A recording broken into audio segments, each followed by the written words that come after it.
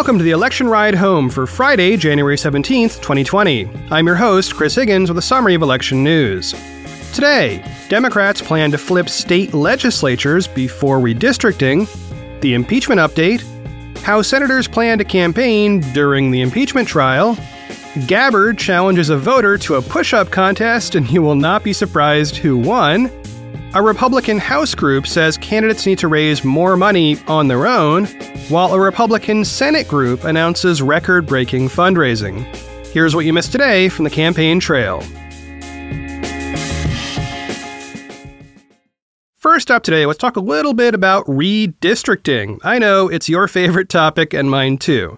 But still, there is a nationwide effort by Democrats to flip state legislatures into Democratic control prior to redistricting that'll happen as the result of the 2020 census. The context for this move comes from 2010, when Republicans invested in a $30 million campaign to do the same thing for their party. And it worked. That allowed Republican-controlled state houses to redraw electoral maps after that census. The new plan is for the Democratic Legislative Campaign Committee to spend $50 million targeting key races in potentially competitive states. In a story by Maggie Severns for Politico, we get a sense of which states they're looking at. Quote, "The group will start by targeting one or more chambers in Arizona, Iowa, Michigan, Minnesota, North Carolina, Pennsylvania, and Texas, and potentially expand over the course of the election to target additional legislative chambers in Florida, Georgia, Kansas, Montana, West Virginia, and Wisconsin." End quote. That's a lot of states, and I am not qualified to tell you whether $50 million is enough to make a substantial difference in all of those places. But the tools they're using sound pretty interesting. Reading again from Politico, quote, "The DLCC and Civis Analytics have developed a modeling system that uses local demographics and data, including online surveys, to estimate the odds of winning individual state legislative races around the country, helping the committee direct its money optimally and keeping it focused on seats that can flip legislative chambers. The system helps the committee overcome the lack of polling in many state races." End quote. And, by the way, Civis Analytics was founded by the chief analytics officer for President Obama's re-election campaign. So, they probably have a good grasp on the math here. Now, in a separate story by Raphael Bernal in The Hill, we learn about efforts to expand and solidify the Democratic voter base ahead of November. This gets at the broad question of the voting coalition needed to elect Democrats both locally and nationally. Quote, "House Democrats' campaign arm launched a program Wednesday aimed at incentivizing minority voters to register to vote in 12 battleground districts. The Democratic Congressional Campaign Committee, DCCC, will invest six figures in placing organizers in districts with large African American, Hispanic, Asian American, and Pacific Islander, AAPI, and Native populations. The effort, dubbed the Constituency Organizing Program, is intended to rally minority communities in 9 Democratic-controlled districts, as well as 3 vulnerable districts where a Republican incumbent is retiring. We are not taking anything or anyone for granted in 2020. This on-the-ground investment in building trust with core communities is another early, intentional step to engage and organize in communities of color, said DCCC Chairwoman Representative Cheri Bustos. End quote. So both of these efforts are evidence of the many, many moving pieces in the 2020 election. Obviously, a lot of people are currently focused on the presidency, but national races for the House and Senate are a big deal too. More on that later in today's show. But as these two stories demonstrate, Democrats are also actively campaigning in individual states at the local level for local elected officials. So in short, there will be lots of races to watch as the year goes on.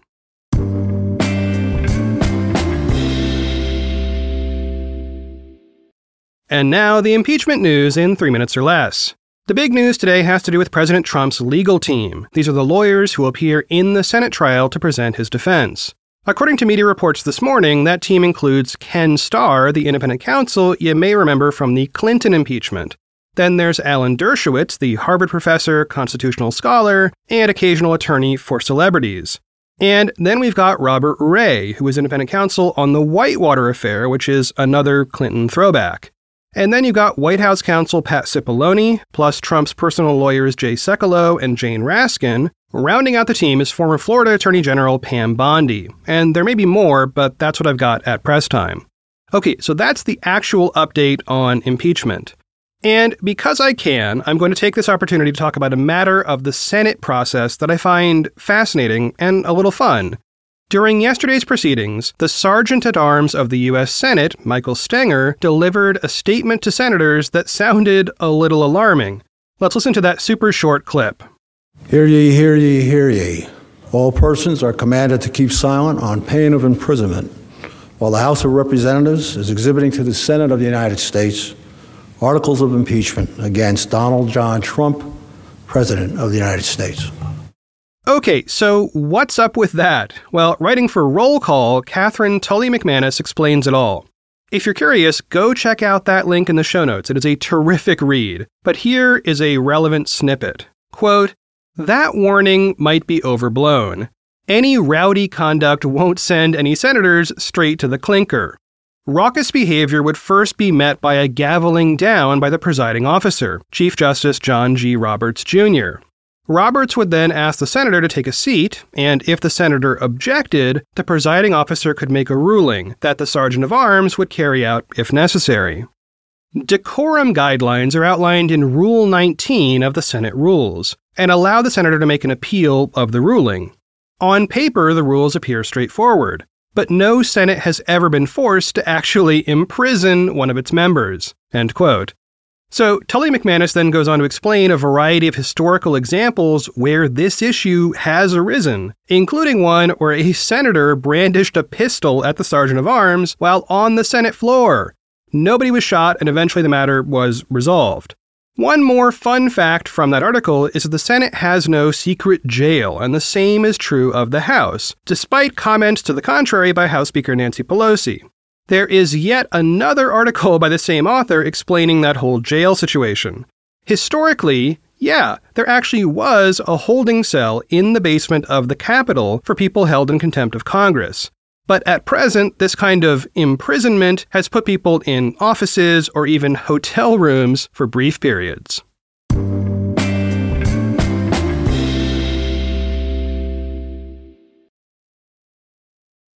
Getting the smile and confidence you've been dreaming about, all from the comfort of your home, isn't a total mystery with Byte clear aligners. Just don't be surprised if all your friends start asking, "What's your secret?" Begin by ordering your at-home impression kit today for only $14.95.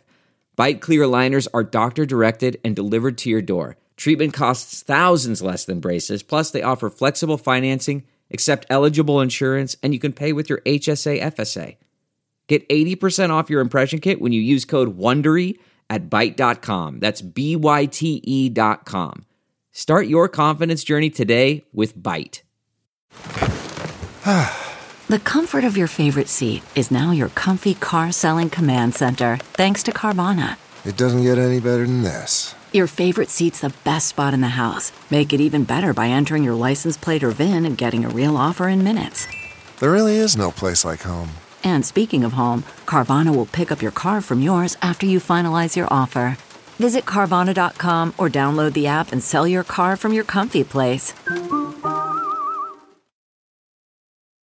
Next up, let's talk about how the 4 sitting Democratic senators running for president plan to campaign in the primary while they are stuck in the impeachment trial. As a reminder, those senators are Bennett, Klobuchar, Sanders, and Warren. And also as a reminder, the Iowa caucus is in 17 days, and the trial is expected to go on beyond that. The short answer is surrogates.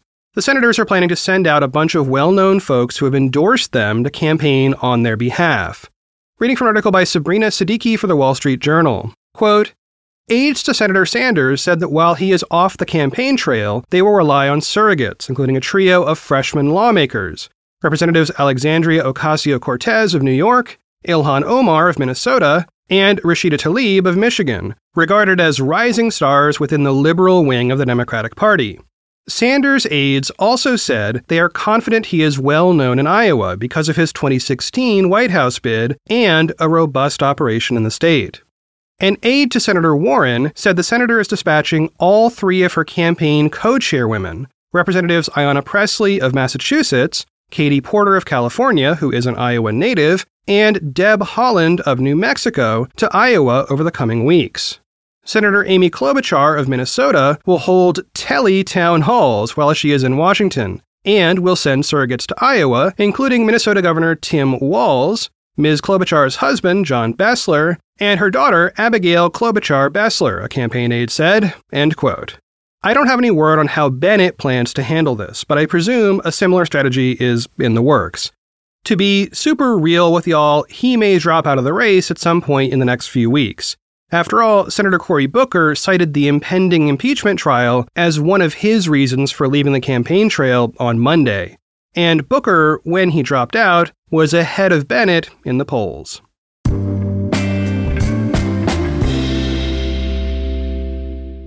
Here's a story that I think is kind of fun and maybe a commentary on our current political system.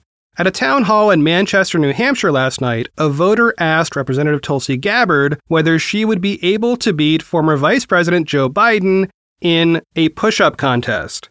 Remember, Biden has previously suggested push-up contests to voters, though to my knowledge he has never actually engaged in one, at least not publicly. Gabbard decided to take it to the next level. Gabbard responded to the man, quote, "My educated and informed guess would be yes. However, Joe Biden may have some superhuman push-up ability that nobody knows about. But I would take most people to a push-up challenge," end quote. And it didn't stop there. The man joined her on stage, they got on the ground, and began to do push-ups. There is video, by the way, of all of this.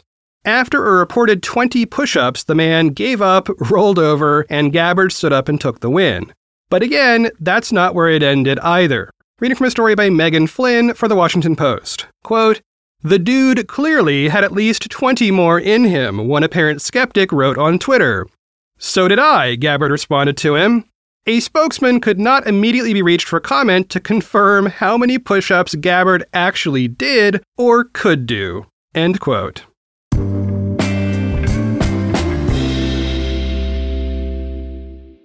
Earlier this week, I talked about record-breaking fundraising in 2019 by the DCCC, a Democratic group that funds congressional campaigns.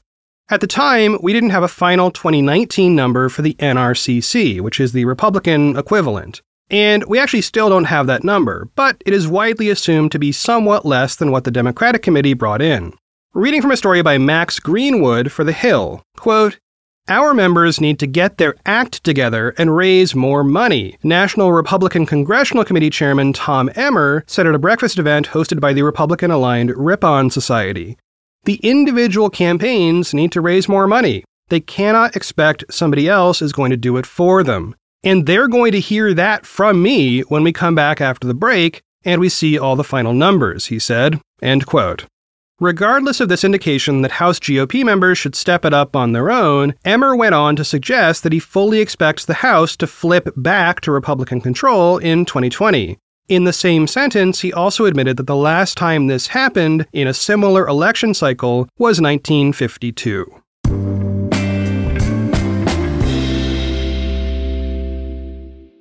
Okay, so we were just talking about Republicans in the House. But what about Republicans in the Senate?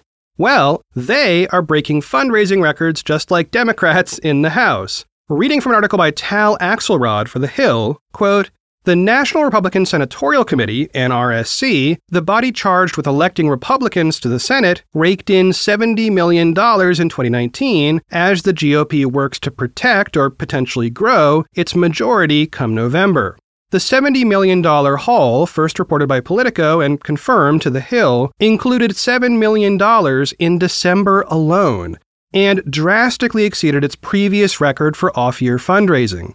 The committee's previous record for fundraising in an off year was 2017's $42 million, end quote. So again, we get back to the math of the House and Senate in terms of seats that might be competitive, meaning someone from another party might win that seat. According to a tally by The Hill, and you can disagree with this, there are as many as 5 seats currently held by Republicans that might be competitive. There are 2 or maybe 3 Democratic seats that are also maybe competitive. And remember, Democrats would need to pick up a net of 4 seats to actually gain a majority in the Senate. So, still a long shot, but on the Senate side, we have basically the reverse of the House side. Republicans are raising big money and trumpeting those big numbers, while Democrats are keeping a little bit quieter for now. Well, that is it for one more episode of the Election Ride Home. I have been your host, Chris Higgins. You can always find me on Twitter at Chris Higgins or on the web at chrishiggins.com. If you want to keep in touch with me, those are the best places to do so. All right, it is time to wrap up my last show here. I want to leave you with a fairly long quote by Kevin Kelly, who is a writer and photographer. He edited the Whole Earth Review and a little magazine you may have heard of called Wired. All right, here's the quote. In the long term, optimists decide the future. It's the optimists who created all the things that are going to be most important in our lives. Because it was optimists who built and invented all the things that are now important in our current lives. And I think people behave better when they're optimistic. There's absolutely a need to be critical and doubtful and skeptical and even pessimistic. Just like if you have a car, you have to have brakes. You can't have a car, no matter where it is, without brakes. But it's the engine, the optimistic engine that keeps going and refuses to stop, and is only concerned about going forward that really drives a car. End quote. As always, thanks for listening, and I will talk to y'all down the road.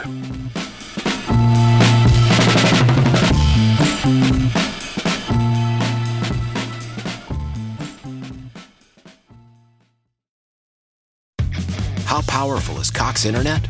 Powerful enough to let your band members in Vegas, Phoenix, and Rhode Island jam like you're all in the same garage.